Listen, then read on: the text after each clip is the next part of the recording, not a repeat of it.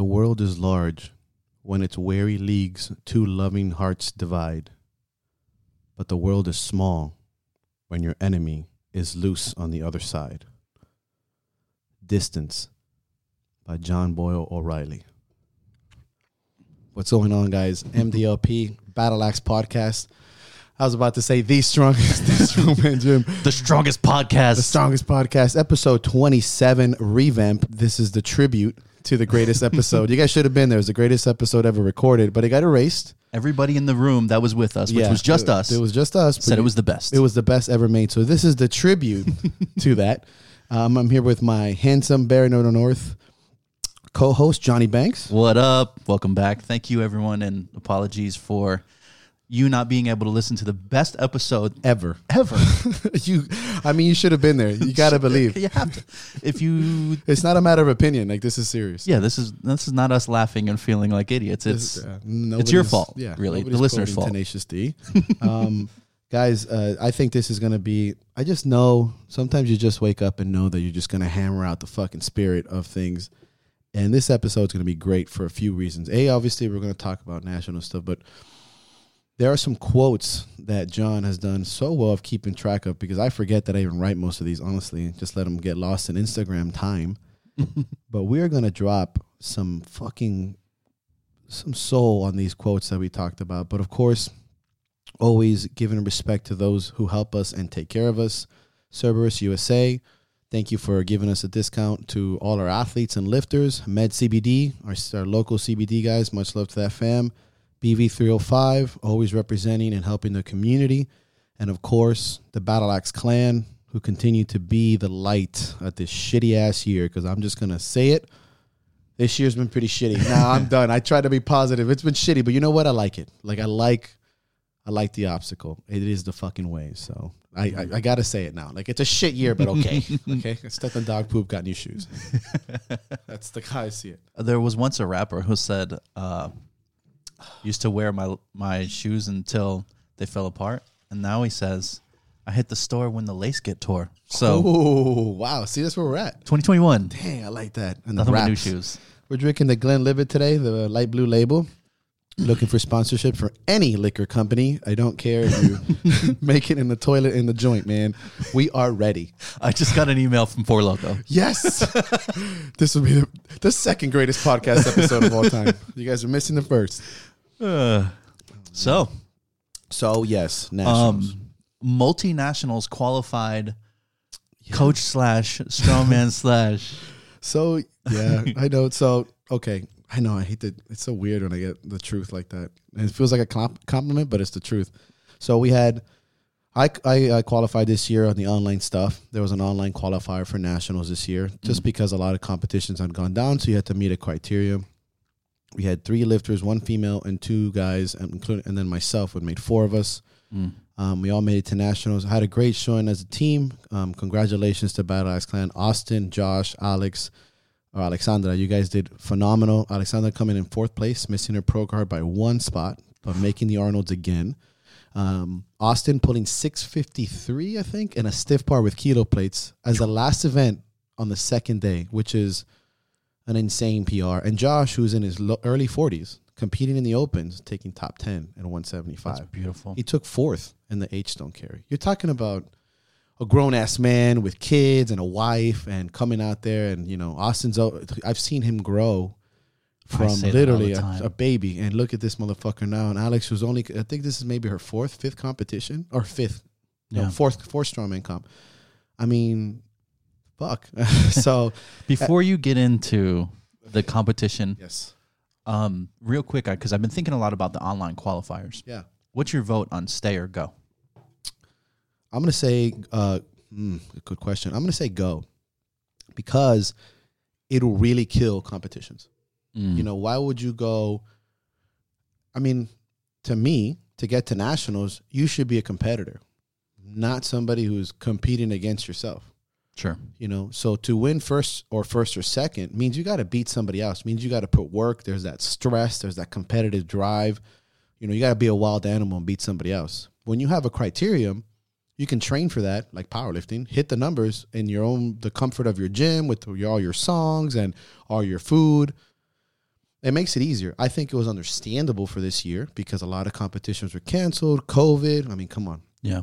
But going forward, I think as a promoter myself, you know, I would lose a substantial amount of lifters because they're just going to stay home. And why do I go to do Mike's show when I can just qualify with my bullshit?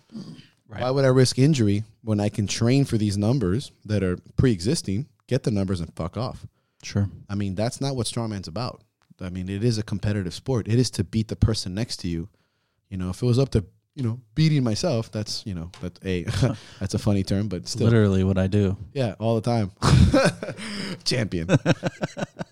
So you had basically a great group of athletes all, you know, not only carry themselves in a very professional way, but to not only compete professionally, but also have very good shows. So where does that put you in terms of being a coach in perspective of competition for your athletes? So I really think when I start to see, you mean for future shows? Well, the perspective of where you are now as a coach and where your athletes have come. Like, yes. Okay. Alexander's a great example of very low in terms of competitions competed in, but. Right. So that's a good question. You're going to see in coaching, you're going to see, I mean, that being said, you know, she was an athlete, a softball athlete, did powerlifting before. You know, Austin had played rugby. He's a very athletic person. Yeah. You know, I've been gifted with both having people who are completely raw, empty, who never touched a barbell, and some who have come to me strong in the first place.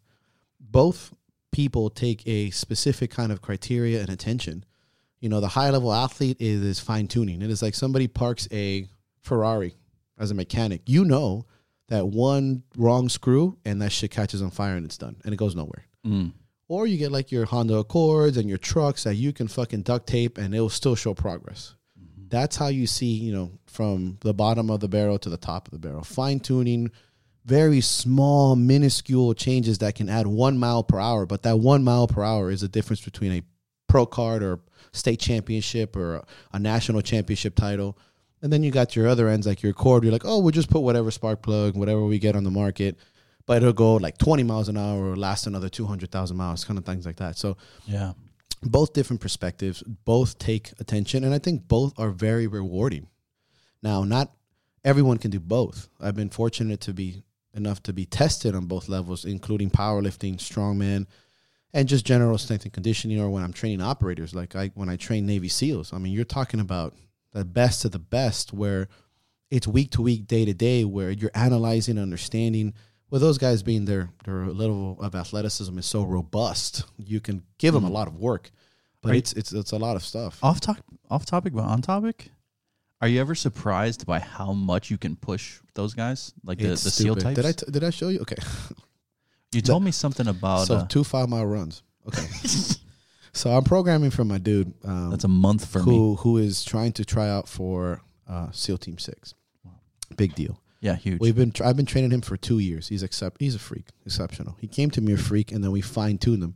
The deal with high-level athletes and ambitious athletes and type A people is not so much their ability to do too much, not to do it, is that they do too much too often. It's you have to bring them down a level, because here's an example. I emailed him his programming, and I meant to put 2.5 mile runs. I fucked up and I put 2x 5 mile runs. So it looks like 2 times 5 mile runs. So 10 miles. So you run 5 miles, you rest, and then you run another 5. That's what he read it as. The return email, which he returns the email with his update, was, all it said was 43 ... 47. That's it. So he ran 5 miles, took a break, and then ran another 5 miles, both under 50 minutes, chilling. I think the first one was like 40 minutes. This is at the end of a workout in the middle of the week. I didn't get a text or an email. Hey, did you mean this? Nothing. Not even afterwards, like a little parentheses, like, this was crazy. Nope. My God, dude. If I got that, I'd be like, yo, hey, I think you fucked up with this 2x 5 miles. Also, he killed 7 insurgents. Stop terrorism in one day. I'm like, holy Jesus Christ. That's nothing, man. I mean, I told you when I hung out with SEAL team guys and my buddy Weaver, and we get it's a competitive crowd. I was in a garage with my buddy. And we were training, and we were drinking, and we all start racing on the bike. Who can sprint the fastest? And there is no. When you're around those kind of people, John, you really feel like you can take on the world because there's nothing you can't do. That's the attitude. And I love it. It's contagious. It's like, well, you want to sprint? Let's do it. No, I got it. 15? Cool, man. You want to do that? Done. Let's no problem. And you're like, damn, I think we can like set fire to everything right now. And that attitude is contagious. So it's not only is it that those people bring that attitude to a room, is that you're engulfed by other people like that. So I can see when they say, hey, we're going to hike 4 miles, go kill like 10 bad guys in the middle of the night when we're outnumbered 100-1 and come back, they're like, okay. And there's no, just like it's a small example, 2 times 5 miles. Okay. There's no, what are we doing? And you can learn from that. Like, and that's something when I came back from Virginia, I was like, bro, there's nothing you really can't do. You just got to fucking get after it. Yeah. But of course that also leads to overdoing it. And then they're all beat up at one point. But at least in the meantime, when they're fucking operating, it's nuts. I've had the blessing, I guess, to meet Weaver on 2 occasions. And he's not only is he one of the most badass people you ever meet, but he's also an everyman. Everyman. Which makes it so cool to just be in the presence of a guy who can be so dangerous, but treat everybody with respect. And love. That's great. And I think, off topic, on topic. I think when you see that amount of danger in your life, like you're really appreciative to just wake up and chill. Yeah. And you can learn something from that. Like oh my God, traffic. I'm like, man, but I've never been shot at. I'm pretty sure if I was shot at, I wouldn't give a fuck if I stepped in dog shit. I'd be like, man, at least I ain't dying, like. I might use the dog shit as a slide to escape. I'm gonna use hardened dog poop to block this bullet. Like that Predator scene? Yes. Cover it up. No one will see me. And like, okay, buddy, you're seriously done. Kill me. I'm here. Come on. Oh, it's so good. It's like, sir, there's poop on you. I'm not going to kill you now. This is Predator, sir. You're embarrassing yourself. Yeah, get out of here. Idiot. And that's my Saturday night, folks. So, let's talk about your performance at Nationals. The one very cool thing to see is the entire time, all of your updates were very enthusiastic. It felt like, as a viewer, as someone, supporting you outside, you felt very connected, but you also felt very appreciative of the opportunity. So, I guess I'll just spill my guts. Yeah. I started like that, and the first day, I trained 4 weeks, basically. About 7 weeks out, I tore my hamstring. The next week, I pissed off a bulge, so I almost herniated not herniated a disc, but I aggravated a bulge. So I went from, I aggravated a bulge first, doing stupid shit where I couldn't even walk down the stairs for like 2 days. It was awful. Like the pain was like an 8. Shit. Then a week later, I started training again, and 2 days after that, I tore my hamstring. It hurt my knee, my elbow flared up, and I'm just kind of in crumbles almost. For the first time, even my cousin said, he's like, man, for the first time I saw you like shook. Like you were just like, I was like, almost speechless, Yeah. I took it day by day. I decided the concept, I'm burning the boats. I want to go compete with my people. I don't know when I'll do this again. And we showed up with Triana, who mastered a very delicate but specific way of getting me there in one piece, working with Locke, who was trying to put things together, my body together, and Paul O'Neill, who made my diet happen with the limited amount of work capacity. I really tore that fucking hamstring. I get there, and I did good in the first day. That 700-pound yoke was a fucking battle. Prior to that, I hadn't done much of anything. The same thing with the throw. I did what expected. I was having a great time. I felt great. And more importantly, my athletes were doing good. It was just like this general great momentum. Yeah. Day 2, again, athletes were doing good. And on my log, I tore my tricep muscle, which was really deflating just because I didn't feel like I deserved that. I was like, really, motherfuckers? Like, fuck. And I almost thought I tore my tendon. It was that bad. And then when I deadlifted, I decided to take 585. I could have pulled 619. I know I could have. But I didn't want to pull the tricep off the bone. It was really painful. It hurts. Yeah, you have a torn muscle, and on deadlifting, even though it's not tricep intensive, it's pulling on that muscle. And it was what's worth it? I confided with Triano. Who's like, look, dude, it's not worth it. Because if you tear it off the bone or tear the tendon, you're done for a long time. Just because of the strain. So that second day, I mean, I'll be honest with you, I even said, I'm like, man, let me take it better. You know, fuck it, man. You did good. You expected it. But at the same time, I'm kind of like I was in this mood where, and I was confiding with Megan at the time. Sometimes I'm just tired of I'm proud for you for being here. And that gets old for me sometimes. It's like, I don't want a pat on the back. I want the gold medal. That doesn't die. Like you can't be a person like myself who strives for winning and get I'm proud of you for trying. And people don't get that. That when you have flown close to the sun and you have seen the mountaintop and you have tasted so much that that feeling is shitty. It's like a good effort, you know. I don't want always a participation medal. And I get it, you know. Sometimes people are like, oh, you're so inspiring. I'm like, look, first of all, stop. Second of all, God, it would be good to be inspiring and win or do really well. Right. And it that hurt me. Like I knew it too. I felt it. I'm like, don't get upset with that. Don't get upset. And I'm telling myself, but I don't have a fucking coach. You see, I don't have somebody there going, it's going to be okay, Mike. Yeah. You did good. And I don't have anybody there like that.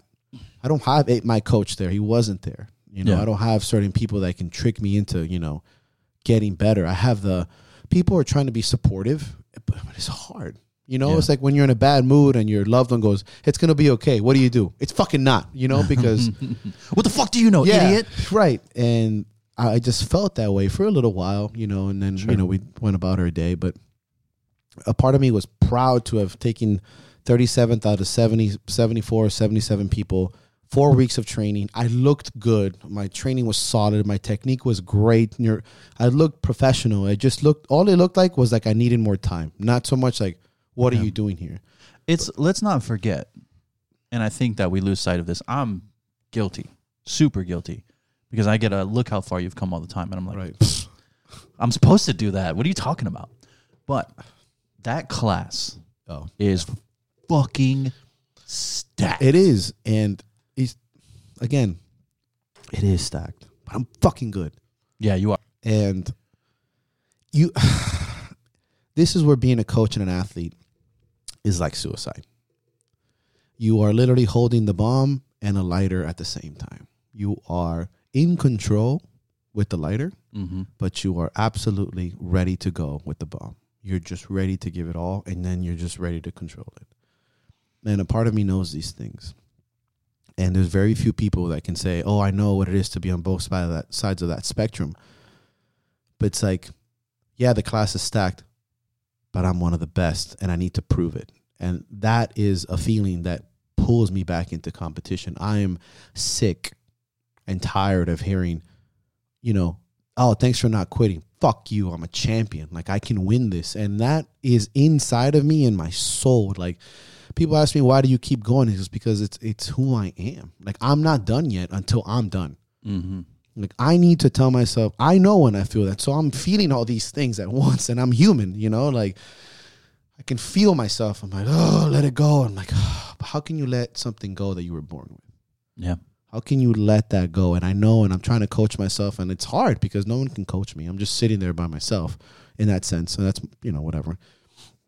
But I'm also proud of myself. I'm also proud of my people, and I'm trying to be happy and be a leader and put this fucking face on. Like, hey, we made it. Great job. But at the same time, I'm like, I just want to fucking destroy myself. Like, why did this happen? And why does this keep happening? And fuck, you know, if I wasn't getting hurt. And you have these emotions where you're being torn apart by the bomb and that lighter concept or whatever. And am I proud of what I did? You fucking bet. But I also want to be proud of more. Sure. I want to be proud of more. You know, I've been in this game for almost 9 fucking years. And when you're sitting there and they're calling the people, 25 people to the Arnold, and it's your 4th time and it's not you, it breaks your heart. I don't care what you say. Sure. If you're a competitor and you're sitting there and for the 4th fucking time after 7 years, your name's not being called, I want you to tell me what the fuck that feels like. And you can't, unless you've been in that shit. And people don't get it because it hurts. It makes you sick. It's emotional. It's like somebody died. And that person that died is that loser that didn't get there. And you have to kill that guy. You want to know what that feels like? It feels like something's dying in your stomach. It feels like you've been broken up with. Yeah. And I'm supposed to just what? No big deal. Michael, I'm not a person that competes to have a good time. To be there. Right. And I can't. And so in that aspect, I feel that way. And I don't expect anyone to understand that. It makes me fucking difficult. I don't expect people who are not like me or champions or anyone like me to understand that. But I am simultaneously proud. And I'm also like, I use that now, I'm still kind of, you kind of reel after competition. I'm still using that energy to get after it. And like, I never want to feel that feeling again, which is why I'm not going to myself, which is why I'm still dieting. Now, obviously we're drinking today, but I also can tell you right now that I have 127 grams of protein left, 135 grams of carbohydrates, and 42 grams of fat left because I'm still fucking dieting because I'm angry. Yeah. I'm angry that I'm like, all right, I did this for 3 months, but let me put some fucking years into it. Let me get back into work. Let me stay with Triana and figure this neurology out because he did so amazing with this fucking guy. Yeah. And still talk to Locke and still keep updated and, kind of ease out of that feeling of, obviously, and people will tell you, man, you should be proud. How many times does that ever work in your life? Yeah. Or like when people are like, yeah, man, why you down, bro? Life is good. You're like, God damn it. You know what feels better? Yeah. Fucking winning. Yeah. Yeah. And by winning it, yeah. Like, oh, how about top 10, fucker? I get it, So, yeah, I get so that totally. it's, and I remember talking and I was just saying like, one day, not one day, but soon, I want to be patted on the back because I won, because I made my goals, make the Arnolds, be a force. And that's a feeling that I know I still have. And that's a part of what I left nationals with going, I still belong. Yeah. It's just that my road is a little bit harder. As a competitor and a fan and a spectator of strongman, you mentioned that, feeling like, why does this happen? And as a spectator, I can tell you exactly why. Because strongman is a sport that the only way to be good is to push your body beyond its limits. And so with that comes tears, injuries, scars, blood, all of it. Because there's the guys who are the top 10 are destroying themselves to be there. Yep. It really is. Nobody it's a fact. gets there for free, yeah.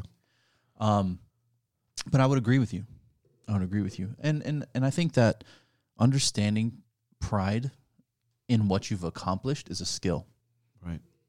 Yeah. Because I'm terrible at it. and I'm not, listen, I'm not a 10-year competitor. I'm not.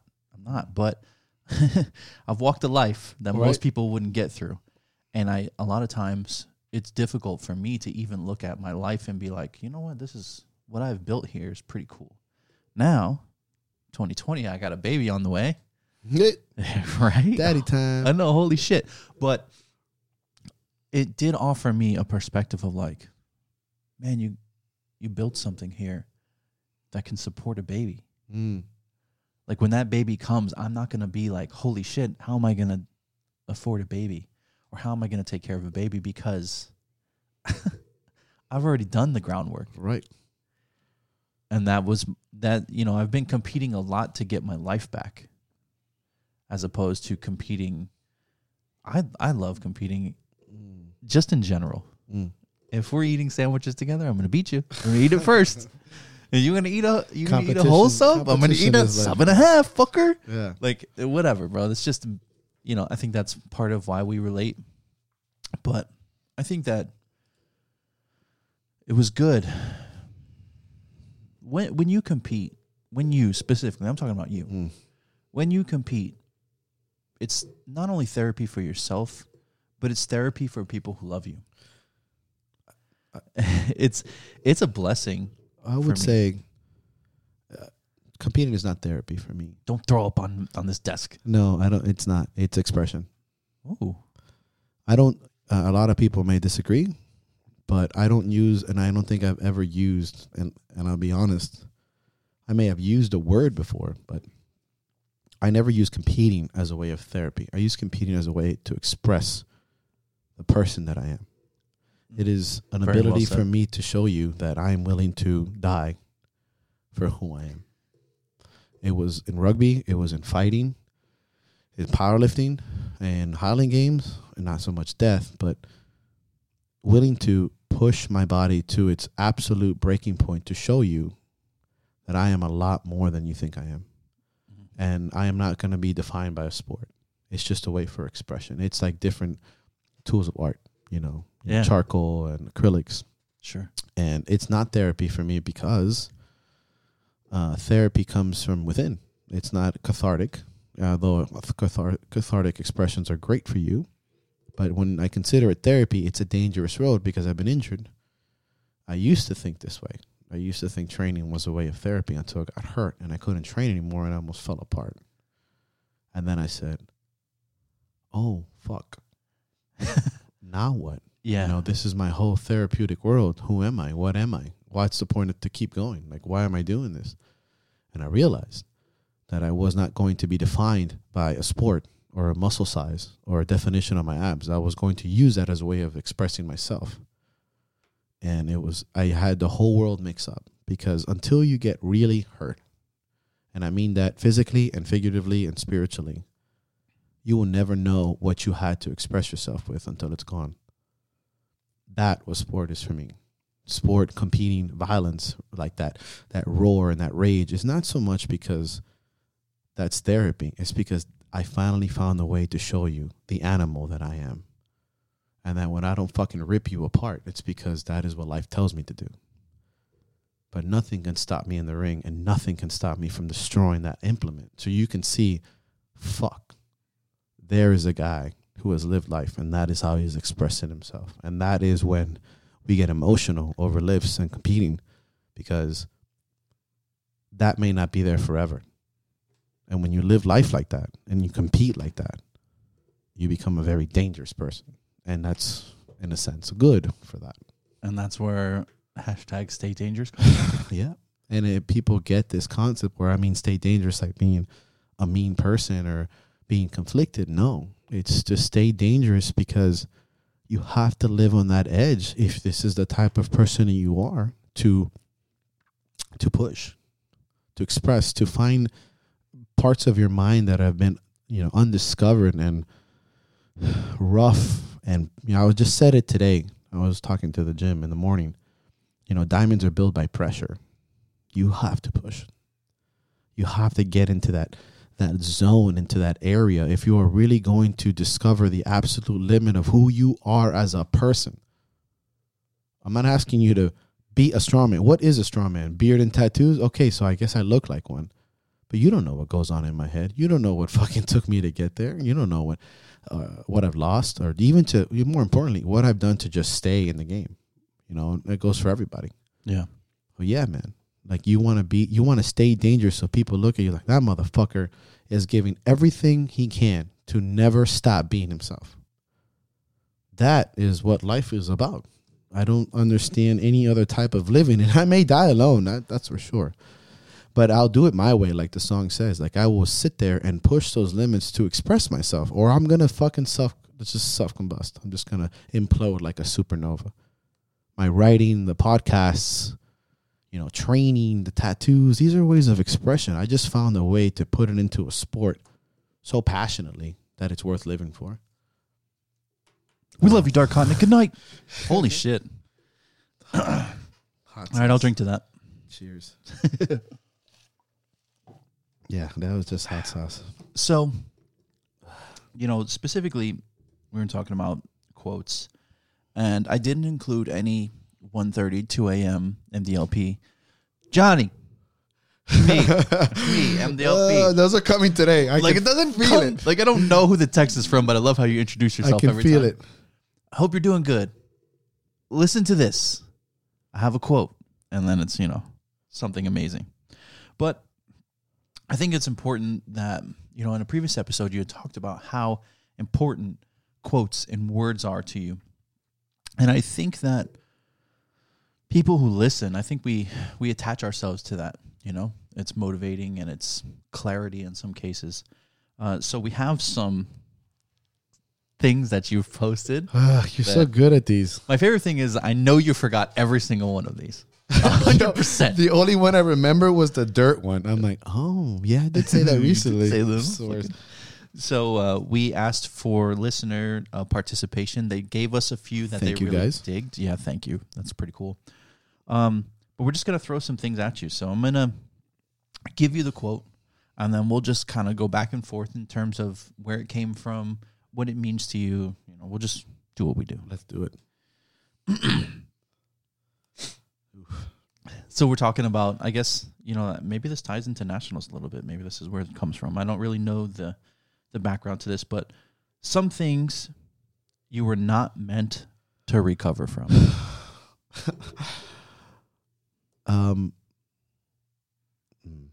So this comes in from losing my best friend in 2017 and how that was just a part of my life that I'm not meant to recover from, you know, and I don't want to. And we talk about losing someone or something often in our lives and, you know, not letting go. And, you know, out of all the people that lost them and just me and my buddy Rudy, who really kind of maintain that scar open. It's like we flick it open constantly with either physical reminders like my dog tag or getting fucking wasted and seeing the sun come up and talking about things. And I guess it's this constant fear of just losing that memory because we relate pain with presence. And to let go of that pain is to let go of something. And at least if you're angry or sad or hurting or happy or something, I don't mean happy, but I feel like happiness can be so fleeting, but sometimes like a pinch can really remind you, like a hot stove, you know. And that how that has transcended into so many aspects of my life. I can tell you that I can, like I've said before, I can tell you more about my losses and my shortcomings as a man, as a human, as a son, as a brother, as a boyfriend, as a leader, as a coach. I can tell you more of the errors that I've made in my life and how those have been so impactful. And I just cannot forget them. I can't. I toss and I turn. I have these like anxiety hits in my stomach of what a piece of shit. Like, why would I do that? And I don't let it go because that's the reason why I don't do certain things. I may not throw a fist or man, not get in the fucking car when you're drunk or not go out or hold back words because I can't let go. And I was not meant to recover because I was meant to push that stone up the rest of my life, like Sisyphus. Mm-hmm. And that is some of the most powerful motivators in my life. It's just don't let go. Like, don't let go of that. Some things you're just not meant to grow from, and time doesn't heal all wounds. And you can pour all the dirt it wants on it, but I'm okay with that. I've used that as a sense of empowerment and a sense of discipline and courage and fear, with a good amount of fear.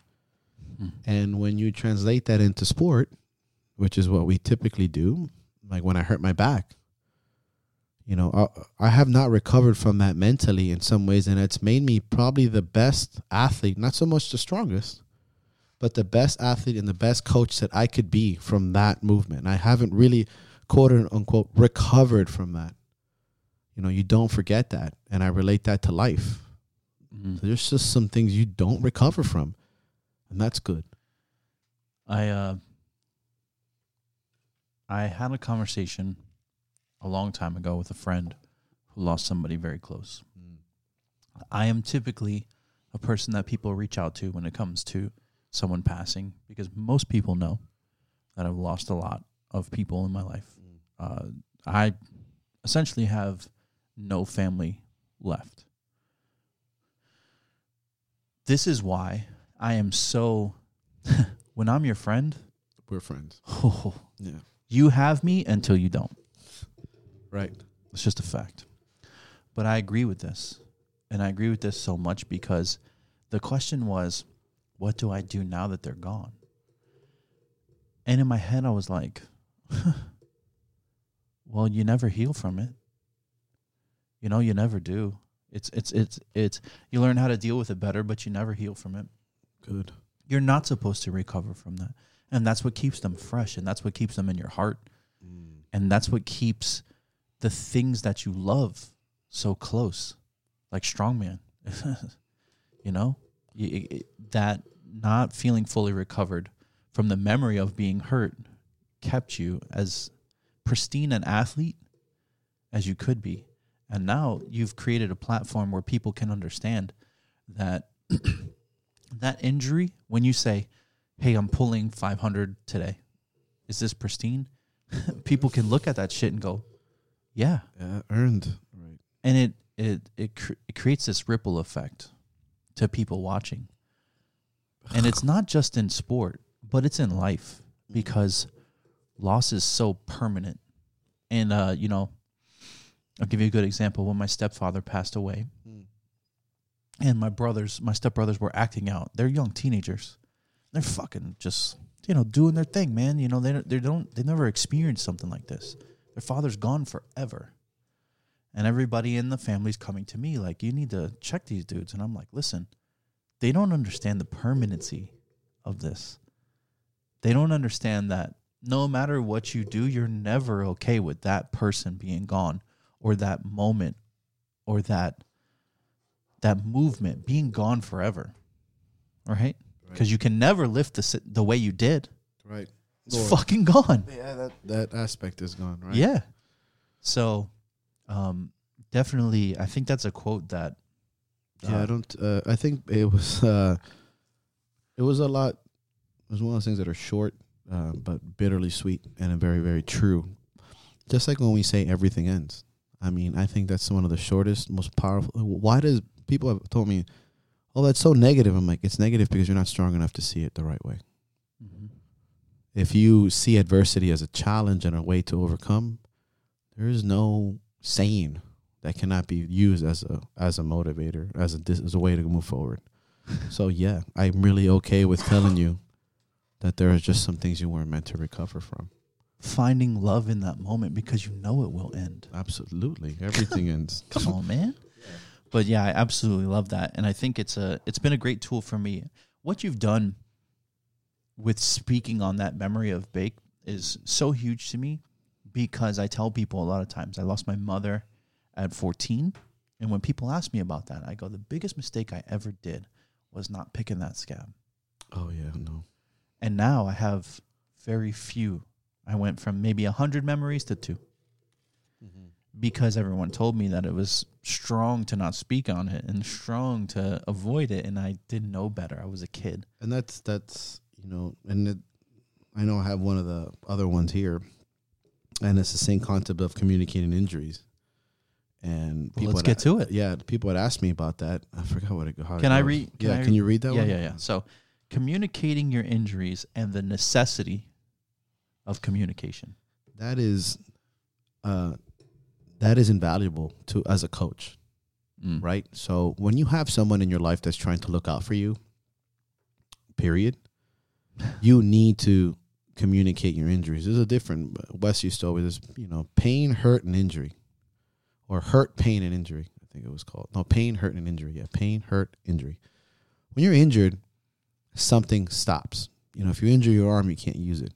If you hurt your arm, you can still kind of use it. And if you have pain, you'll be okay. Yeah. But an injury is something that has a limiting factor. Learning to communicate, to express yourself about what's going on is only going to empower those around you who are on your side. Let's speak this from a training perspective. You injure your knee. You don't say anything. Because, that's pussy shit. It's not a big deal. Okay, well, your coach doesn't know and starts to program singles, heavy singles. Well, now you blow your fucking knee apart. Now you're out for a year. And your coach is like, well, what happened? Oh, man, I hurt my knee. I'm like, why didn't you fucking tell me? Yeah. And correlate that to real life scenarios. When you're injured, and I don't mean hurt or upset, when something's wrong, where you don't want to get out of bed, or you don't want to move, or you don't want to eat, or you're, something's, you have to communicate to those around you who are trying to take care of you. Hey, man, I'm not in a good place. Like, something's up. Yeah. That takes courage. It takes courage to talk to your coach and be like, because you know what's going to happen. You're going to take a step back. You're going to get a little bit babied, and you're going to do things you don't want to do. Like, not train hard and not do stupid shit. and do rehab and think about what you've done and kind of like think about what you've done and sit with it. And it's an issue. That's a thing. And too long have we in the strength community have been told like, oh, talking about injuries, that's pussy shit, suck it up. Yeah, to an extent. That's what I mean. There's a difference between hurt and pain. We can take those to an extent. Mm-hmm. You can't be a champion without pain. But injuries is a big deal. That limb, that part of your soul stopped working. Your motivation, your courage, your personality, your happiness, that's done. It's cut off. That's an injury. You're not kind of happy. You're not happy sometimes. You're not happy at all. Your leg is not hurting. Like your leg is fucking done. You can't move. But a lot of people do that. Oh, I'll just throw knee wraps on. I'm like, knee wraps? Yo, like a Xanax? Yeah, I get it. Like a bottle of alcohol? I get it. You fucking slam it and get after it. It's so good. Speaking of which. And that's what I mean about that communicating injuries. Like, again, all of these come from the correlation between training and strength training and being an athlete and the cohesiveness of living life in this path in the way, And a lot of the times I write them from a psychology perspective because that's just the way my brain works. And communicating your injuries with those around you who are trying to help you will be one of your strongest assets ever in your fucking life ever. And it takes the most effort because it proves and opens up vulnerability. It proves to everyone around you that you can get hurt, that you're not infallible, that you are human, that you're not a god, that all those muscles in the world will come to an end. That's hard. And people need to train that. And people need to talk about that. And people need to see that transcends training. And that was the whole concept between, the 2 points together. And how some things just you weren't meant to heal from. Because when you get injured, you'll never forget that. You should never forget that conversation. And you should use it as in a positive light. There's some injuries that are going to change you forever and a very limiting factor. But you have to use that in some way that's going to make you that much fucking better. It's just a fact of life. I think that people have made the concept of truth popular, but the acceptance of truth not popular. Oh, for sure. Like they definitely want. It's cool to say like, "Hey, just be honest, man." Like it's honesty is the best policy until it's you and you're fucked. Yeah, I don't. That's a tough subject. It is, yeah. But we it's look at our election, right? Yeah. Like, hey, man, whoever, right? Whoever, not to get into politics, but just based off that, give us truth. Yeah, fuck it. Just say what happened. That's it. I think that being able to understand and accept truth is also a skill. Yeah, absolutely. That takes time to develop because there's a long time that I didn't want to hear the truth about myself. And it wasn't until I started to understand the concept of loss and the concept of truth and acceptance of what's really going on in my life and who I've become or who I was lost to me. And then as I started working on I really want to know. Right. I'm willing to eat shit for a while just to figure out okay, is this me? I'm not afraid to accept that. Some things I did was some real scumbag shit. Well, that's the only life. But yeah, that is the only life. But it's definitely the truth, right? And that's built me up. So I love this one because I love the fact that your truth is you're an athlete, right? So you posted this one. I'd rather be an athlete on my feet than an Instagram on my knees or Instagram from my knees. No, Instagram on my knees. So that comes from an Emiliano Zapata quote, which I think people eventually turned it into an FDR quote, which is not. Emiliano Zapata was a Mexican revolutionary, fought for Mexican independence, controversial at best. And original saying was, "I'd rather live on my feet than die on my knees." Yeah, and this is it came from a moment where I felt like too many people were focused on. And this is a very basic kind of social observation. Sure.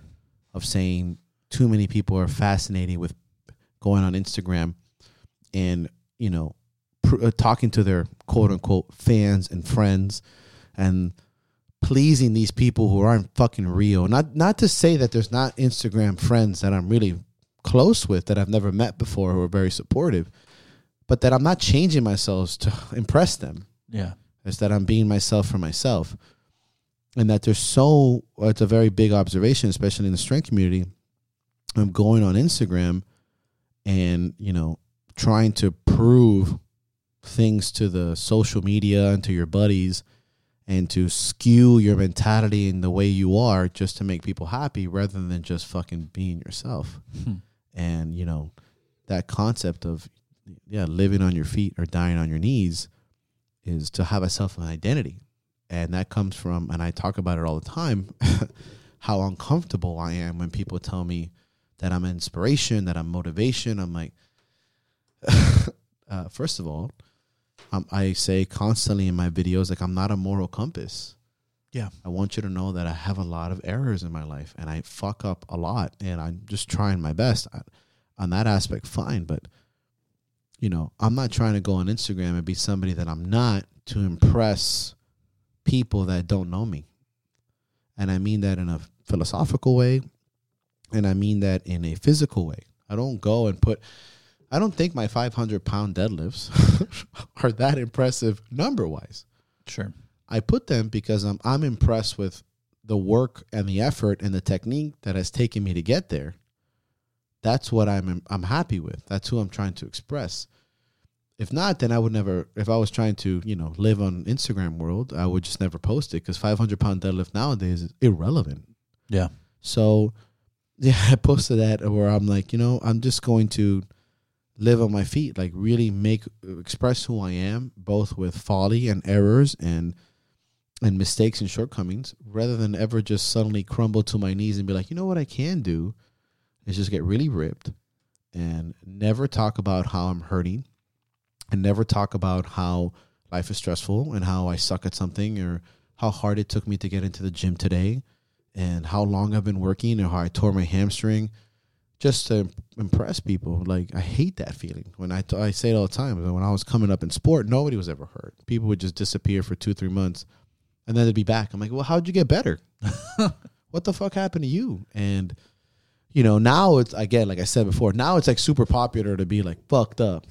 You know, it's like, oh, you know, okay, fine. But I will never not be myself. Yeah. And that has cost me as much as it benefited me.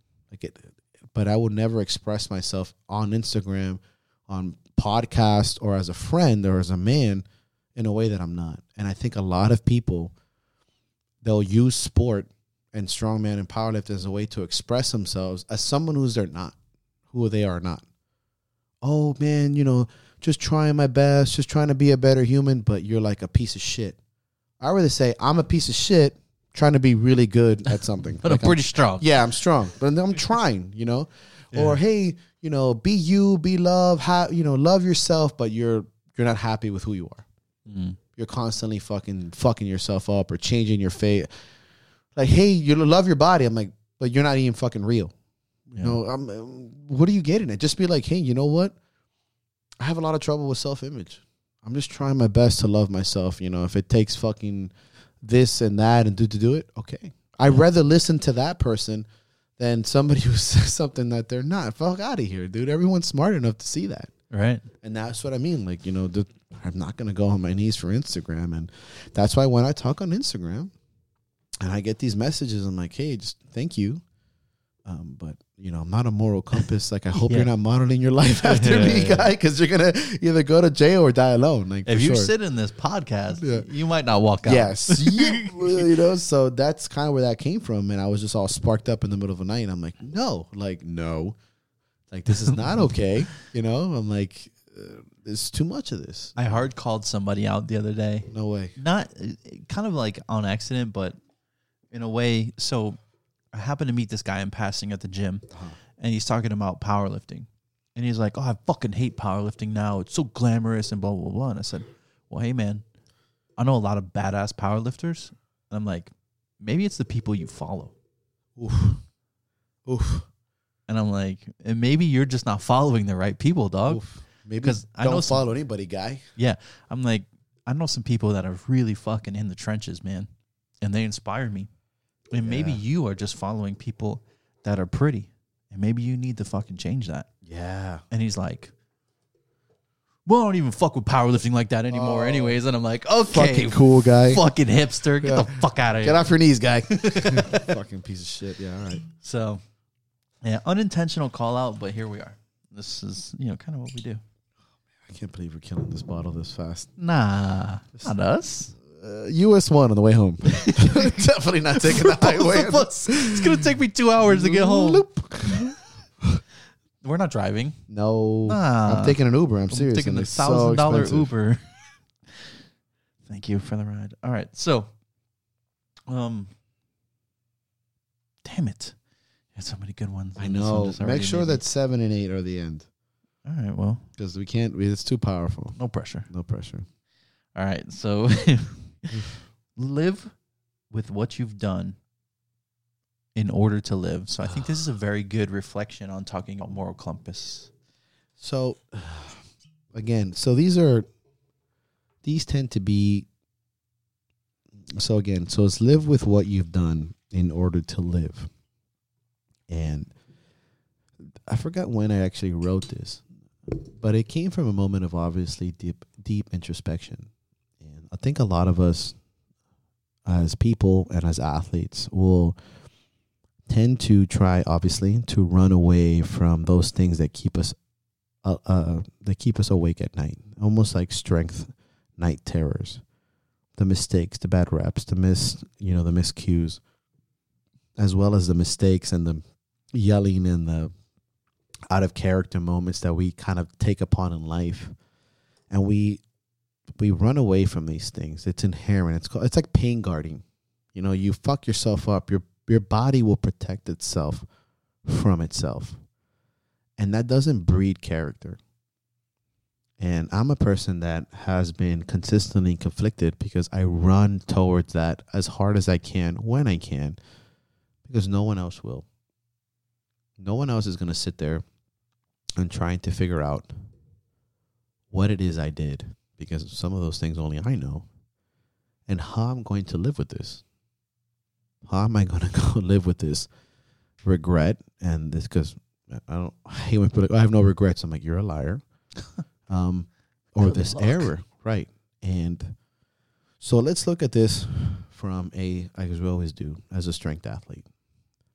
There's going to be some bad comps. There's going to be some bad days. There's going to be some moments where you embarrass yourself and you let people down and you break people's hearts. And the only way for you to continue to live your life is to live with the fact that that's not going anywhere. And that really, it bundles down, and they're very similar traits to, like what we talked about earlier, about some things you're not meant to recover from. And how to sit there with that concept that, yeah, you know what? You did lose that championship. You did lose the gold medal. You did leave and let your coach down.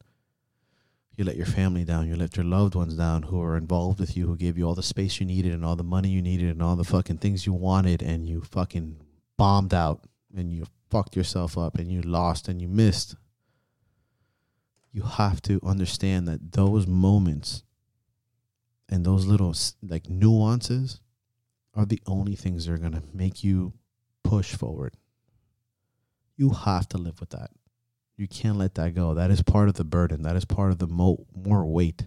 Those are the plates and the dirt and the rock that you're adding to your sled. You can't let that go as much as you want to. You just physically can't. You have to learn to live with that. I've noticed that as every year I get older, there's just more weight on my sled. And I have to accept it. And I have to get stronger. And as an athlete, you can't let that go.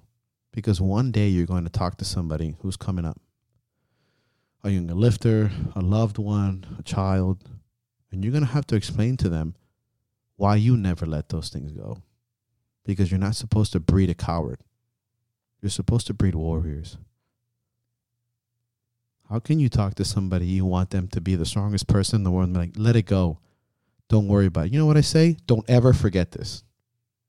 Don't you ever forget what it feels like to lose. Don't you fucking forget it. That's like what I say. I might say in the middle of the moment, hey, let it go. Next event, let's go. But when the day's wrapped up, don't you ever forget what it feels like to come in second place. Don't you ever forget what it feels like to lose a fight. Don't you ever forget what it feels like to miss a left. Don't forget it. A lift. Don't forget it. Because that is going to be the biggest fucking power you can ever feel. That anger, that regret, that passion you felt, you got to use that to live. And that's the reality of that speech. It's like, it's the same, it's so similar. So some things you weren't meant to recover from. Because, you know, here's a difference, right? And I'm going to tell you the difference between those two.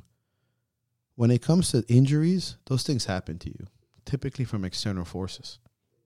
Something outside, you got punched or hit, or you got injured. You did everything you could to do right, and you still tore your fucking hamstring. I know. Well, there's a difference between that and things you've actually done. You dropped it. You quit. You got scared. You said something you'd regret. You fucked up. You put that extra fucking bottle to the face. You drove home. You did that. You fucking did that. Live with it, motherfucker. That's what I'm talking about. There's a difference. Both of those, external and internal reasons. If there's any other way of growing stronger, let me know, dog. Email me, thebattleaxegym@gmail.com. Tell me if I'm wrong. I'm not. Things that you've done and things that have happened to you, that have tried to bury you, that's what you have to hold on to. That is, I can't express it enough. And that's exactly what that means. Live with what you've done and some things you were never meant to recover from. External, internal. And when you're moving forward, that's it. I know you know what it feels like to have missed that sandbag, to have missed that deadlift because for a split second, you let it go. And you have to go to sleep with that cowardice. You have to. You can't let that go. No one's going to rub that away from you. No one's going to talk you out of what it feels like to quit. We've all quit. I've never met a person in my life that hasn't quit on something or someone. And that's what that line means to me. It's to sit and swim in that concept. All right. Well, fuck me, bro. Man, I'm coming after it today, man. Fuck. I felt fucking in it. So, I mean, this kind of ties into everything that we've been saying, but management over moderation.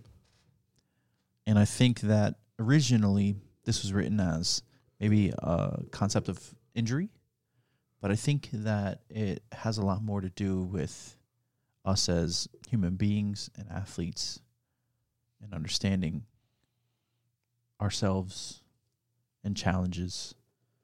So let's talk a little bit about that. So, you know what everyone says? Everything in moderation. And you know what I hate the most for a person like me who never moderates? Is when people tell me that everything in moderation. Oh, God, thank you. And, okay. I don't know what kind of greatness was ever built on moderation. I don't know what deepest love has ever been built on moderation. I can't have ever expressed a miracle or a championship or a world record that was built and developed by a person who believed in moderation. I've never have set foot into presence of a champion. I never felt like, man, that guy moderates. That guy must take he must take it easy a lot. And so I sat there one day and I said, fuck this term. Everything in moderation. I myself have used it. I'm like, why did I use it though? Because I believe in it, or because I've been told that that's the right way? I do what I do and don't believe in what I just fucking did. And I said, is it about moderation or is it about management? To manage your excessive or ambitious traits is like honing in a sword. You have to sharpen it and you have to aim it. That weapon is always going to be a weapon. It's dangerous. It is meant for one or two reasons. Does that mean you should never use it? Does that mean you should never have it? Does that mean you should never unsheath it? Of course not. I can't stand the concept that everything I need to do has to at one point come to a limit, because it could be dangerous. Here's an example. My passion will be the death of me, for sure. But my passion that I've learned to manage has become less of a curse and more of one of the most benevolent, powerful, influential forces in my life. If I would have moderated it, I'd be half the man and half as quote unquote wealthy than ever. And I tell you the truth. Constantly I was told your passion is too much. It outweighs your discipline. It's too high. Gets you in trouble, gets you hurt, gets you, And to some extent, yes. But does that necessarily mean I need to moderate it or manage it? When to be completely into something? When to love and care for something so furiously you're willing to die for something? Are you telling me that's moderate passion? What are you talking about? How can you love something moderately? How can you be willing to die for something moderately? How can you be willing to give your very life and your essence and your soul and your character for something moderately? How does that even in the same sentence? You manage it. Sometimes you're 100% and you're willing to go, and sometimes you're not. And you hone it and you craft it, because you can destroy what you love. If you're too fucking passionate, you can bury it. You can burn it to cinders with your fiery passion, but you can manage it. You can warm it. You can keep it safe. You can protect it. That's management. Like, how do you manage a weapon? Well, you take care of it. You put it out when it's necessary. You don't just shoot at anything. You don't just go crazy. You also just never take it out, because moderation keeps that gun and that weapon sheathed at all time. The term moderation, it's complacent to me. I fucking hate it, and I sat there and I was really like, damn, man, if somebody would have told me that when I was 24, hey, Mike, all you need to do is manage your anger. You need to manage your passion. You need to manage your ambition. I said, Mikey, you're too angry. You're too sensitive. You're too emotional. You're too passionate. Why? Those are my greatest attributes. That's what I was born to do. I just need to manage them. I don't need to moderate them. I need to add water. I need to put them underneath the dirt. I need to hone them. I need to sharpen them. I need to sit there and craft them. That's what management means to me.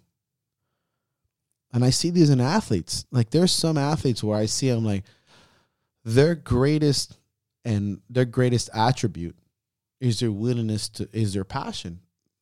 That's them. That's their thing. If I say moderate that, I can see them literally crumbling as I say it. Because now they think that their greatest strength is their biggest weakness. Which you're right. It could be. But I refuse to let that be that person, that somebody that young. Manage it, dude. Learn how to use it. Like I say with rage. Oh, you can't be angry. You gotta moderate that. Fuck you. I gotta manage it. Because there's a time and a place when that motherfucker needs to fly. And you'll never learn that if you moderate it. You'll never learn that. Management means leadership. It means guidance. How to aim that fucking rage. How to put it in the scope like a sniper. Not stifle it away. Not put it in a cubicle. I just sit there and fucking smother it with your weakness and your fear. And I refuse that. And when I fucking wrote that down, I'm like, oh, this is it. This is what I wish somebody would have told me years ago. Yeah. Manage it. Learn it. Craft it. Hone it. Sharpen it. Aim it. These are all skills of management and understanding it. Of course, there's things to moderation. Of course, there's a time. No one's saying not to moderate anything. Let's be serious. But if you were to ask me a better terminology because we're all slaves of semantics, I would rather manage my fucking drinking and my passion and my shit than moderate it. Yeah. Fuck you. Like, that's me, man. I'll manage it. I'm going to manage it because that's my choice. It's my power. I don't have a glass ceiling effect. That's what moderation feels like to me. It's a glass ceiling. You only go so high before you're just running into yourself. Fuck that. I'm going to go as far as I need to go in that moment. And the only way I'm going to learn that is by trying. So I wrote that one down. I was like, nah, man, that was the coolest one. That was a powerful one to me, I thought, too. I agree. Man. So I think that, I think this is a direct effect of social media where people who follow you on social media tend to think that they know who you are as a person. And I think part of it is good. Part of it is good because if you're honest, then people will know you. I think they will to a degree, right. Because you're being yourself, like you said.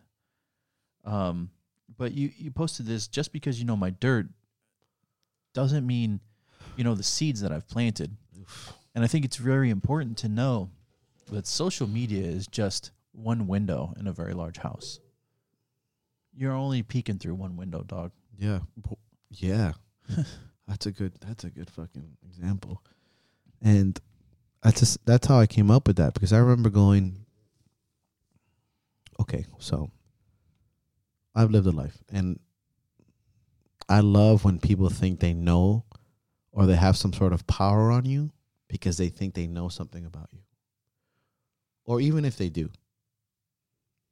I'm like, everyone has their perspective on what they saw happen or what you've done or the mistakes you've made or the errors you've made. Oh, you were fucking wasted and you said this and, you ran into the car and you fell this and you failed. Okay. Well, you know the dirt. But you don't know what it took for me to get there. You don't know the relationship I have with that person. You don't know the amount of work that I've done to mess up at that level. You don't know that. You can't sit there in your moderated bullshit vanilla life and think that because you know something about me that most people don't, that's power. That I'm scared or afraid that you know my weaknesses because I've expressed them to you. And that's a big reason why I write about my shortcomings. I express my shortcomings. I'm like, here's my dirt, motherfuckers. Here's all my bullshit. Here's my weaknesses. Here's my errors. Here's my shortcomings as a man, as a leader, as a coach, as an athlete. But in the process of laying that dirt down, I'm dropping seeds of hope. I'm dropping seeds of discipline and courage and examples for people to be like, not that I want to be an example, but I can show people, man, if I can do it, you can do it. I'm like, and I remember because I love, and it's, we've all been part of these circles. Like, oh man, trust me, if I say that this motherfucker did this, I got him. I'm like, do you though? Do you? Because I bet you don't. Yeah. I bet the motherfucker won't lose a wink of sleep because you don't know what that person did to achieve that. Yeah. Or to get there. And that's the biggest part of growth, I think. And here's a way of placing it into athleticism. On the way to the top, you're never going to make everyone happy. It's a fact. On the way to records and world records and championships and all that, you're never going to make everyone happy. In that process, you're going to make mistakes. You're going to make people angry and disappointed. And you're going to fail. And you're going to fail people. And people are going to recognize that. And sometimes you live with that anxiety. Oh, my God, they saw me say that, or they saw how mad I got, or they saw me miss that lift, or I fired a coach. And you live in this fucking shadow and rain cloud of, man, people have this motherfucking concept of me. Well, guess what? Like, they don't know how hard you're working to help others out. They don't know that in the process of you maybe firing that one coach because they treated you poorly, that you were able to save other people with your example. that in the process of failing that lift and fucking up, that you showed others that you were able to come back after that. And that dirt that's being poured on your name, that people don't know how much effort. Because when you're a leader and you're an example and you're that kind of figurehead, 80% of your shit, you're the bad guy. It's just that 20% is magnanimous. It's that 10%, that 5%, that 1%. It changes lives. I've never met a champion or a leader or somebody who's so important that has a clean fucking slate. Not when they're worth it. What does that mean? That means that in the process of you becoming great, a lot of dirt gets kicked on your fucking name by people who have no idea the amount of toiling and fucking work you've put into the soil. And that means character. That means like journeys and adventures and fucking hardships that you put into that ground that people don't know. So when I see this shit, it's hard to judge. Like, oh my God, they jumped on steroids. I'm like, so who the fuck are you? Right. Oh, they cheated. I go, did they cheat? Or is that what happened? Oh, they got a lucky call. I'm like, so you're going to shit on their name because it's a judge's fault? You don't know how hard it's for that person to get up there. Right. You don't know what they did to get up there, the injuries and the sacrifices, and they got a lucky call, and now you're going to shit on their name because they got some dirt on it? It's bullshit. You don't get that shit. You don't get the right to. You know, obviously I'm not fucking exempting people that are pieces of shit. I'm just saying everyone who's worth something in my life, in my opinion, has some dirt.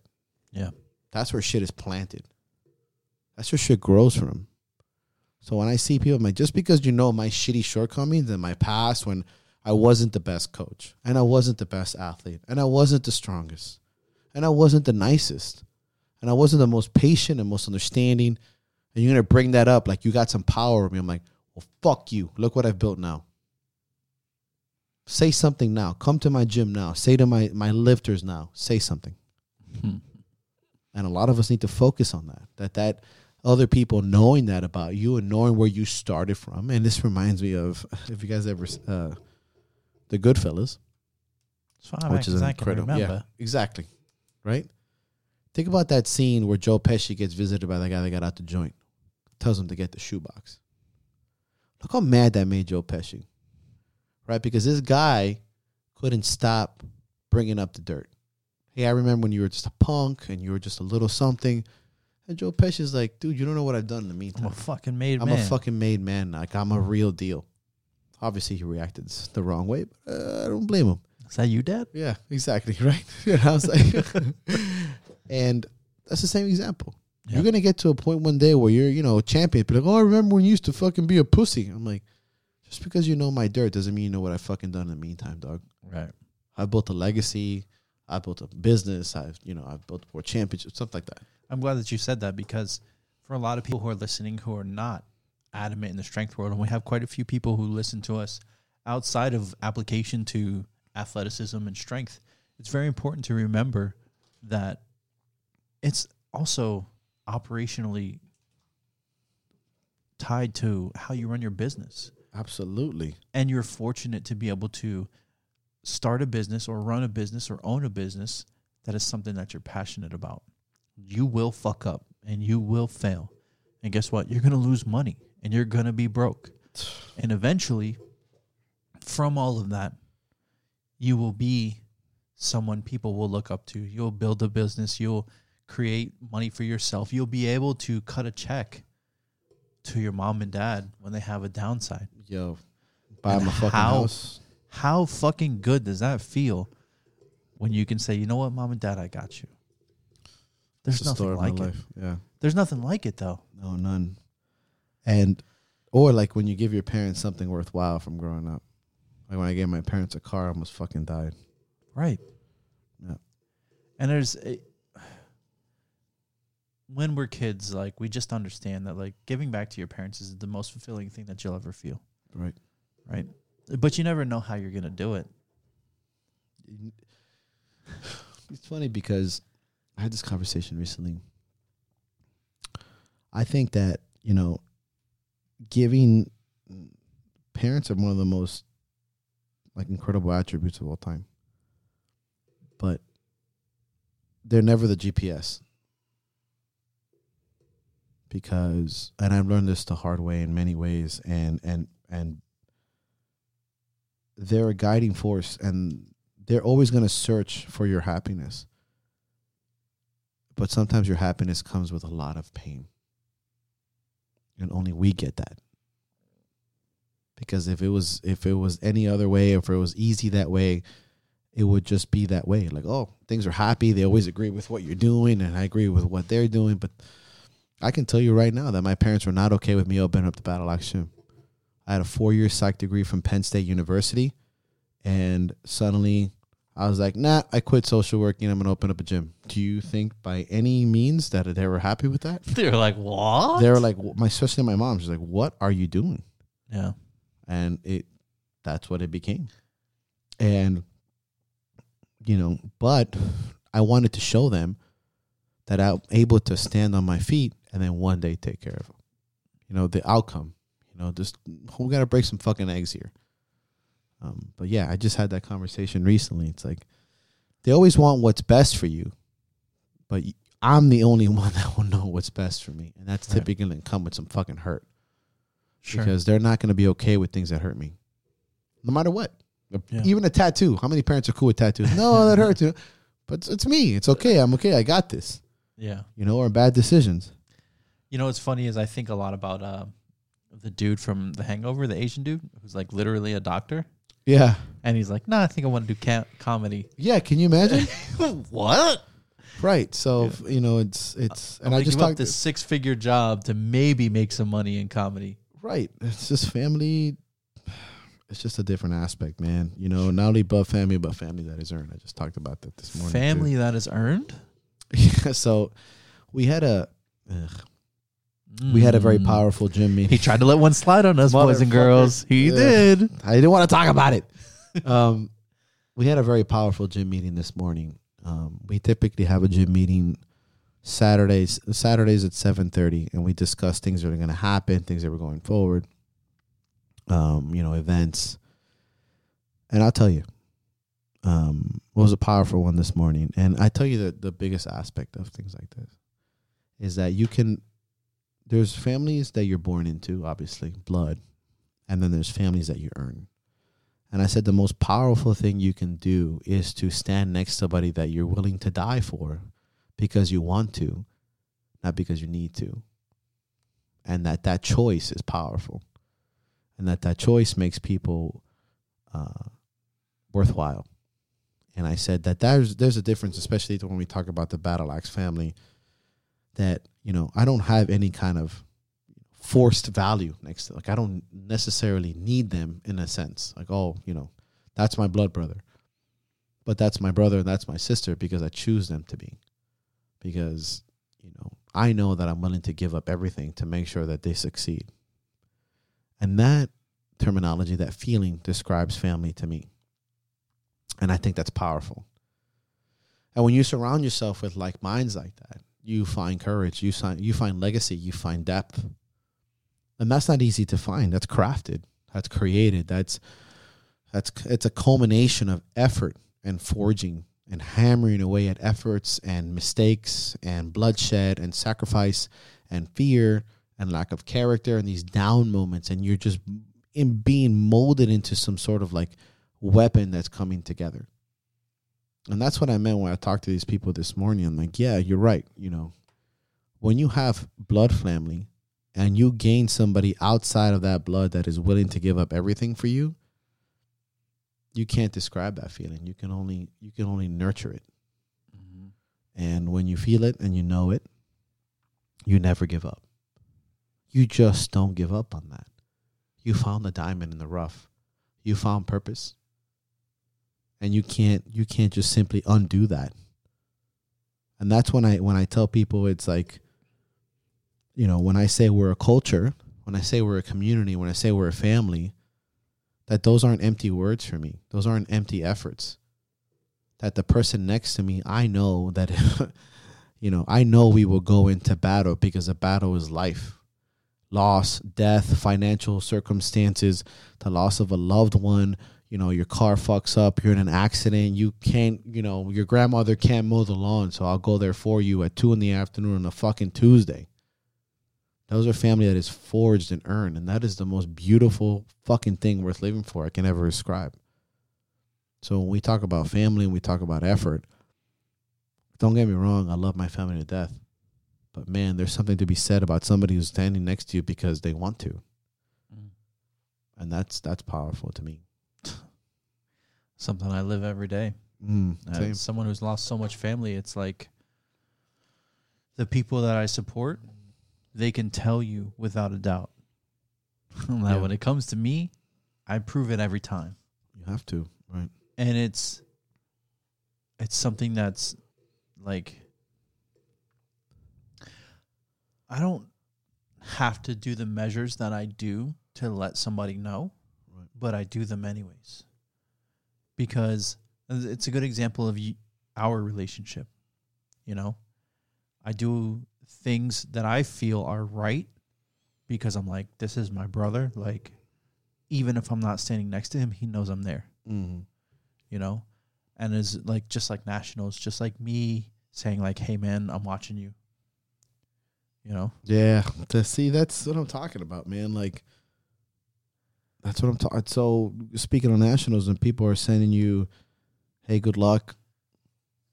Hey, I hope, the text that I got from you and everybody else, like, I've never gotten that as many as I did this year in my entire life. And you have 36 years of existence and, a couple of text messages of, wanting to, hey, good luck, do well, we believe in you. I mean, that's all it takes from somebody not going over the edge, let alone somebody wanting to do their best. Mm-hmm. And that's earned, and that's 100%, Oh, somebody said pineapple on pizza adds 5-10% on. Yeah, Rick, but some of us don't do leg press and we don't use bench press machines. So somebody wants to get banned. Yeah, I don't know what. Wow. I remember my first. What is it? Peck press, peck deck PR. Anyways, let the adults talk, buddy. Well, but thank you so much for I'll your. do 3 plates on each side on the machine. Thank you so much for your you really brought a whole different perspective to the fucking Battle Axe podcast. Oh man, I can't help myself. That was just too easy. As they vomited simultaneously. Yeah, I remember my first 350 bench when I was 27. So, God. Oh, these are powerful, the next ones, I know. Not really emotionally ready. All right. Don't cry. All right, don't do it. Don't cry. Nobody see me cry. Nobody see me cry. Sometimes the reasons why are no longer with us, and that is the biggest why of all time. So sometimes the reasons why are no longer with us, and that's the biggest reasons why. So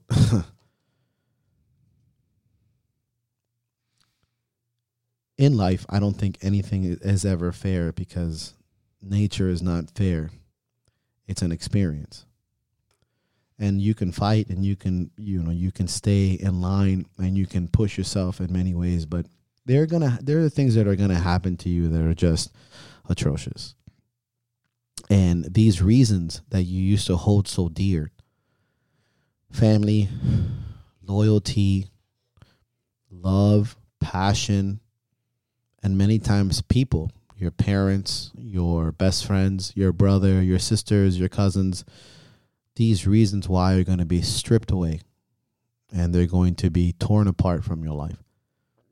Sometimes fairly, and I mean fair in the sense that you can watch them go, you can be with them until their last breath, and sometimes abruptly.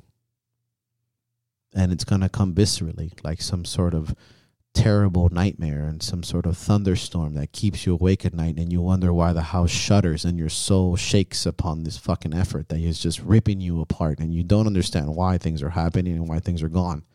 But they're gone, and they're gone forever. I don't live with the concept that if I meet somebody I lost, I'll ever meet them again, and if I do, they'll never be the same. That things will be different if we ever meet again. Those are the reasons why are drifting away like fireflies in the wind. that they dance upon the grass and you just see them and you blink your eyes for 1 second and you never see the same firefly again, and you know it. You know that what you're looking at is remnants and memories and different shades and shadows upon this moonlight, and you just fucking hate it that you missed your chance to say something for the last time. That you miss touching them or hugging them or meeting up with them, because you know in your heart that they're gone forever. That their smell and their taste and the words and the feelings and that title is gone. It's just shifted. You're alone now. Your concept of why is being completely ripped away. And now what? Like what do you do with that information? What do you do with that feeling? What do you ever understand from something that has just been completely crushed from you? And that is the exact reason why you can't stop. Because that reason that was your why is gone, and they're not there anymore. And that's exactly why you can't quit. Because believe it or not, and as much as so many people want to hate to admit it, you're somebody else's why. You're somebody else's reason. You're somebody else's firefly. You're somebody else's person. You're somebody else's complete 100% perspective to keep going. That you know what it feels like to lose that why. You know what it feels like. You know that heart-wrenching, gut-tearing feeling in your soul that makes you not eat. It makes you lose weight. It makes you not sleep. It feels like your stomach is being eaten alive by some sort of parasite that you wish would just fucking go up in flames. You know exactly what it feels like to be let down and to be abandoned. And you can't do fuck about it. And that's exactly why you can't quit. Because you know that somebody else in this world is going to have to deal with that when you go. So you can't give up. You show up. You never quit. You never stop. You try as hard as you fucking can. You put on a fucking warrior's face. You put your fucking chin up. You smile when you need to smile. You shake somebody's fucking hand because you're not a fucking coward. Because you can't give up. Because you know what it feels like to lose your why, and that's all the fucking why you need. That's passion. That's courage. That's character. That's legacy. That's fatherhood. That's brotherhood. That's sisterhood. That's family. That's leadership. That's love. So sometimes people ask me, like, oh man, what's your why? You know what my fucking why is? That I lost them before. That I've lost that reason. That I've been in points and positions in my life where my why is gone. It's stripped away. Sometimes it's not even a person. It's a part of myself that never grows back. It's a piece of me that I know has died forever. I know it. I feel it. It's gone. It's ashed. It's broken off like some fucking twig in the wind. It's just ashes and crumbles. And I know what that feels like. I know what that feels like. I know what that feels like internally. And I know what that looks like externally to people that care about me. They're like, there's something wrong with Michael that is never coming back ever again. There's something that is missing from him that will never come back again. That is broken and ruined. And it's like it's shattered. And there's something wrong with his eyes. And he doesn't smile the way he used to. And he doesn't move the way he used to. And it's fucking broken. And I know what that feels like. Because that person, that reason, that feeling is fucking gone. So when people tell me, like, what's your why? Because my why is not losing a why for somebody else. It's not being a fucking pussy and giving up and giving in. It's fighting. It's pushing forward. It's being passionate. It's putting on the bigger face as hard as it is because you know what it feels like to lose that bit. And if you were to ask me about that, and about that feeling, and about that loss, that's what that fucking means to me. You know, as much as we hate it and as much as we don't want to be a part of that concept, we are somebody's why. And we can't give up because we've lost it. Yeah. And so when people mention to me, like, you know, what is it with this saying? You know, that sometimes the reason why it being lost is your only reason why. It was because that pain is real. And it doesn't have to be someone. It can be something. Think about when you lose hope, when you lose your courage, when you lose your identity. It doesn't mean it's gone forever. I've seen things come back, but for a moment in time, that is lost. When you lose love, when you lose perspective, when you lose your ability to keep going forward, you lose your momentum. You don't want to lose. You don't want that to be gone for somebody else. You know what just happened to you. You know, dig in. Tuck your feet into the trenches. Dig down. Dig down. Dig down. It's not a climb up. It's a dig down. So, you know, I know that I get like, I know I get overly passionate about things, but I'm not going to moderate it. I'll manage it. And right now it's just flying full fucking force because that's what I feel in my bones. I know what it feels like to be abandoned. I say it all the time. I know what it feels like. We all do. In some sort of way, we all know what it feels like to be let go. And that shit hurts so bad when it's somebody you love. Why the fuck am I going to do that to somebody else on purpose? So when you lose that why, that leader, that reason, that person to take care of, why the fuck would you let that happen again? Because if you give up, you're just going to let the other person down and so on and so forth. And it's just trickle effect.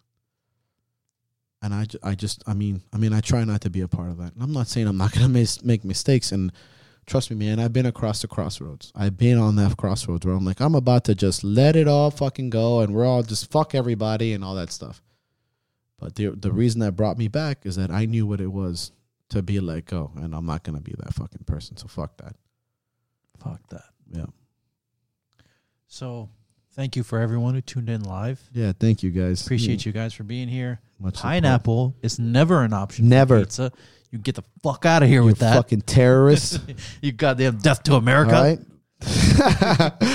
Will not vote for pineapple. Ever. And let's get to the final round. Oof, this is the last one, huh? Yeah. The warrior that wants it all dies 1,000 times, but lives one life to the fullest. Let us hear it. So, fuck. Okay, so I ended up writing this in a concept. First of all, the warrior mentality is just amazing to me. Obviously, I've been infatuated with warrior mentality my entire life. I think as a child, trying to, emulate, famous people in history, Napoleon, Simon Bolivar, Vikings and Spartans and samurai, we get this concept of never giving up, of always pushing forward, of going through war and battle and blood and mud and murk. And I've always been fascinated by that. But what it feels like, the history, Miyamoto Musashi, the rules and the Book of Five Rings, and what the perspective of real warriors is. The way, never stray from the way, as we say.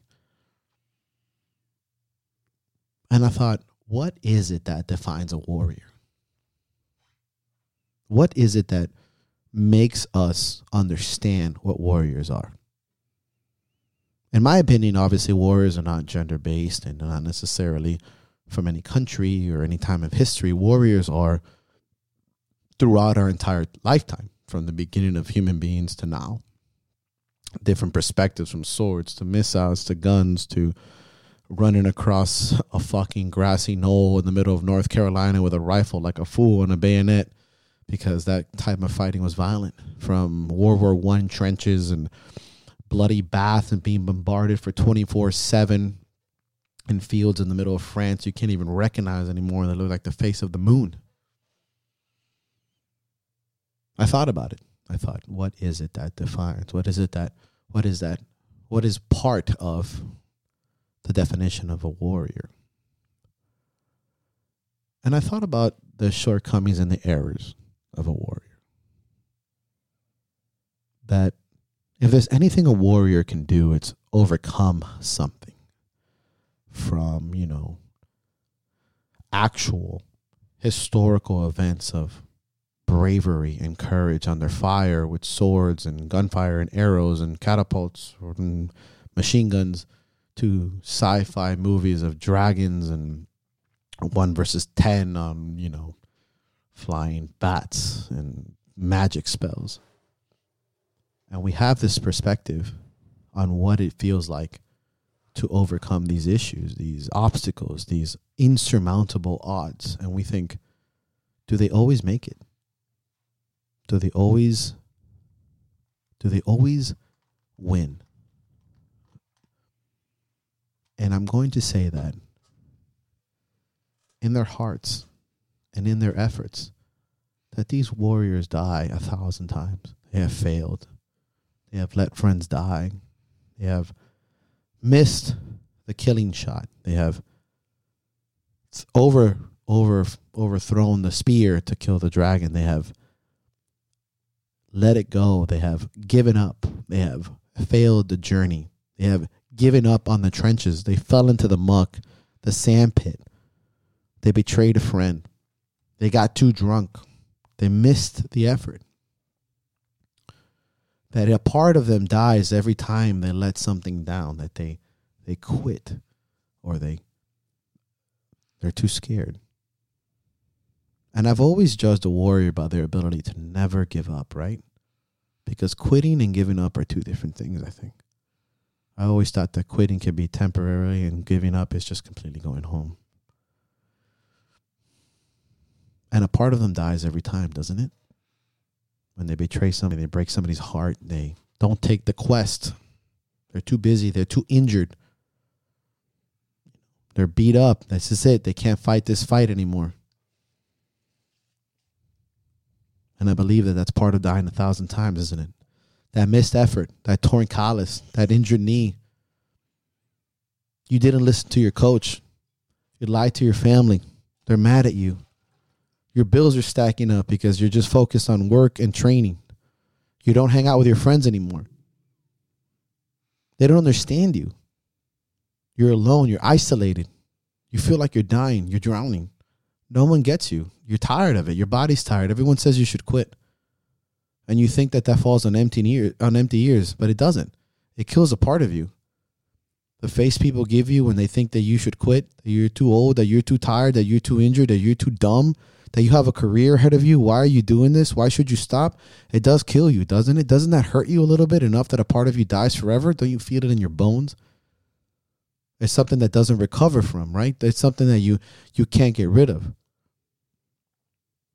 And it's there. And then the years pass, don't they? Over and over and over, and days and days and hours. Family events pass. Your job, things in your job pass. New Year's Eve, birthdays, birthdays of your cousins and family and your children, but your mind is somewhere else, isn't it? It's on battle. You can't erase that part of you, but its purpose, your ability to push forward, has also bred ambition and character and perseverance and truth and honor and loyalty, courage and bravery and spearheaded purpose, because you're bigger than your fears. You're bigger than the small fears of normal man, right? Because 9-to-5s don't scare you. The ability to not live your dream scares you. The ability to die an average human being freaks you the fuck out. The ability or the idea that you will not be remembered is the scariest thing in your life. That's a warrior's path. Because you live fully to push yourself to the limit that inspires others, whether you like it or not. That you're somebody's beacon, you're somebody's lighthouse, you're somebody's mountaintop. You are the person people are watching, because you never give up, do you? You just don't. You just don't know how, do you? Even if you're going to end up somewhere on some fucking island dying by yourself, memorizing your previous adventures and journeys, writing it down in some book that somebody may never read in their entire life. You know the life you lived. And that is fucking the best thing you could have done for the world, because that is your purpose. Because you've died 1,000 times to live one life to the fullest, because you know that one life will breed millions of hope and lighthouses and beacons and fireflies and memories and virtues. That's what the warrior path, that is what that means. That in the process of being the best you can be, you have died 1,000 times, and people see it. People feel it in their bones. They feel it in their spirit. They see your shortcomings, don't you? They see your errors, and that sometimes you have to lie and steal, and you have to betray others and hurt people and let them down and quit on them and push them away and isolate yourself and break hearts and break spirits, because you know that the bigger journey sometimes can only be walked by one person. That's hard. That is relentless. It's like watching a tide crush a mountain over the years. You just know that over the time that mountain is going to be nothing but ash and pebbles and sand. And none of it ever quits, nor the water nor the mountain. And that is everything we've ever wanted to be. That's what that saying means. That's what that virtue, that 1,000 deaths. I'll take 1,000 deaths any fucking day of the week if I can just live my one life my way, by my rules and my vision. I wish I could apologize. I really wish. I really wish I can say I'm sorry for being this way, but I'm not. Because as many times as I said I'm sorry, I've also said you're welcome. So fuck that. I feel it. I feel it in my fucking bones. And as we push forward and as we continue and as we look at what we just said and those concepts that they always traverse, they always go deeper, don't they? You know, and when you get ready for competitions and you set your path and you set your eyes on something that seems unfathomable, that seems unreachable, it seems impossible, that in the process of doing this, little bits of you die forever, don't they? You just can't get them back. And that's okay. That was your choice, wasn't it? And that's the most powerful thing you can ever do, is to die by your own rules. This is MDOP. This is the Battle Axe podcast, saying don't be a pussy. Everything fucking ends.